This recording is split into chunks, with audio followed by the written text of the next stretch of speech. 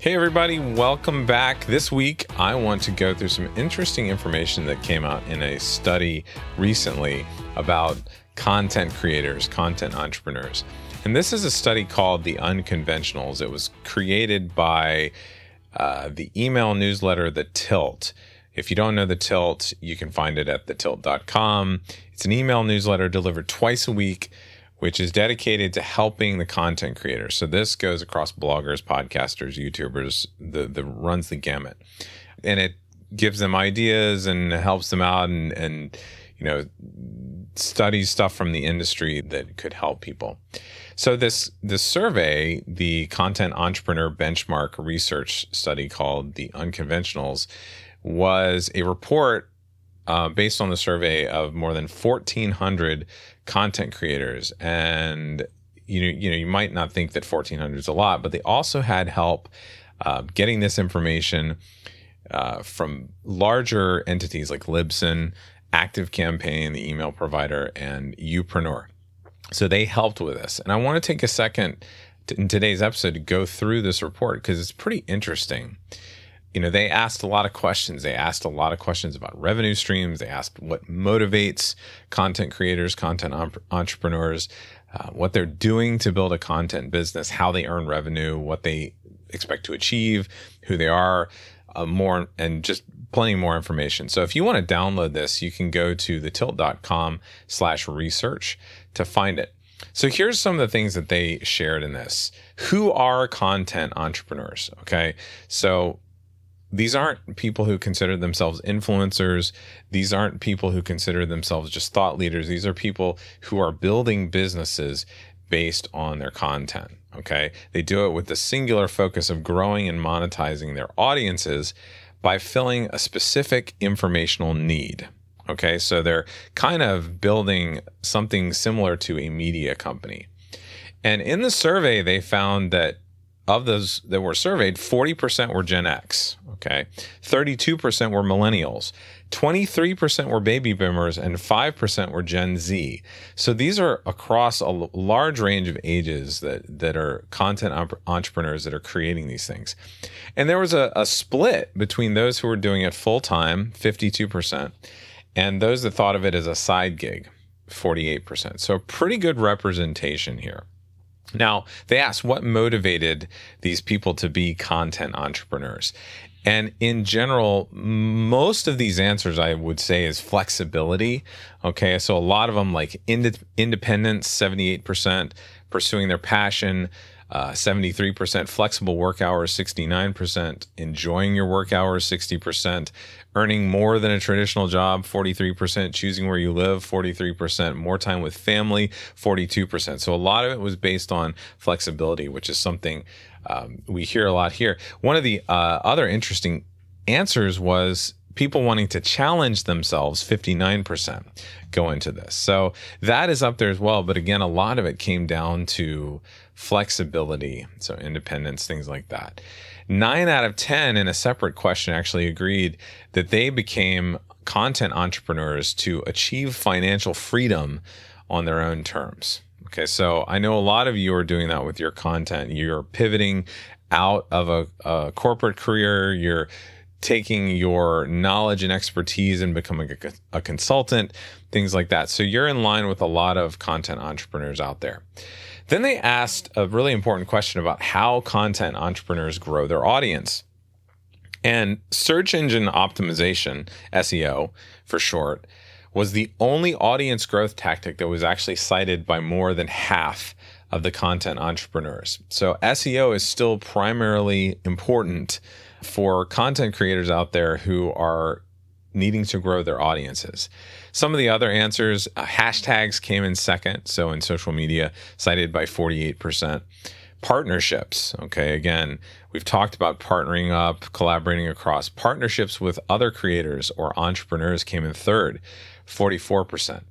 And then closely behind that was social media advertising. So Facebook ads, things like that, 43%. But there's a few other things in this study, if you want to look at it, partnering with brands, search engine advertising, audience surveys that were much smaller, but that are also included in there if you want to see some of those answers. And of the group of full-time content creators that were included, the median amount that they invested in their businesses to start was $10,000. So think about that. When we've talked about, investing to build a website or start a podcast or create products, take courses to learn things, those types of things, hire, outsource, $10,000 is pretty reasonable, I think, to get to that. So that rings true with some of the things we've been saying on this podcast, that you're going to need to invest a little bit to create one of these businesses. Now, they also asked about revenue. Any business that's successful, it comes down to how much money they're bringing in, right? So of those they surveyed who operate their content businesses full time, the median annual revenue was $50,000. Okay. And if they had more experience doing it, they had higher revenue. So it went up over time. The median revenue for content entrepreneurs in business for 4 to 7 years was $100,000, while those at it longer for 7 years saw a median revenue of $125,000. So over time, it's going to go up. But again, if you're full-time, you're going to have that higher income. No single revenue stream, this is interesting as well, dramatically outweighed others in terms of being the most profitable. 16% cited online courses and workshops hosted on their platform as their most profitable revenue stream, while 13% cited advertising, sponsored content, that type of stuff, followed by affiliate marketing and speaking at 9%. So let me recap those. Online courses, workshops within your own platform. So not like on Lynda or LinkedIn Learning or Thinkific or something like that, but on your own platform that you control, 16%. Advertising and sponsored content, 13%. So I would also say that's probably more bloggers and social media content creators, YouTubers potentially, because in podcasting, we know that it's really only that top 5% that make a significant amount of money from advertising. Affiliate marketing, so commissions and things like that from sales of other people's products, 9%. Speaking fees, also 9%. And some of the others that were included, membership fees, so membership sites, 7% responded that. Sales of books, 7%. Online courses and workshops on a third-party site was 6%. And then all the way down at the bottom, live events, donations, things like that was only 3% of most people's revenue sources. So they also found that the number of revenue sources differed between full-time and part-time content entrepreneurs. Full-time content entrepreneurs had at least 4 different revenue sources, while part-timers relied only on 1 or 2. So in terms of where these content creators saw their businesses going next and what their goals were, well, like what's next for them?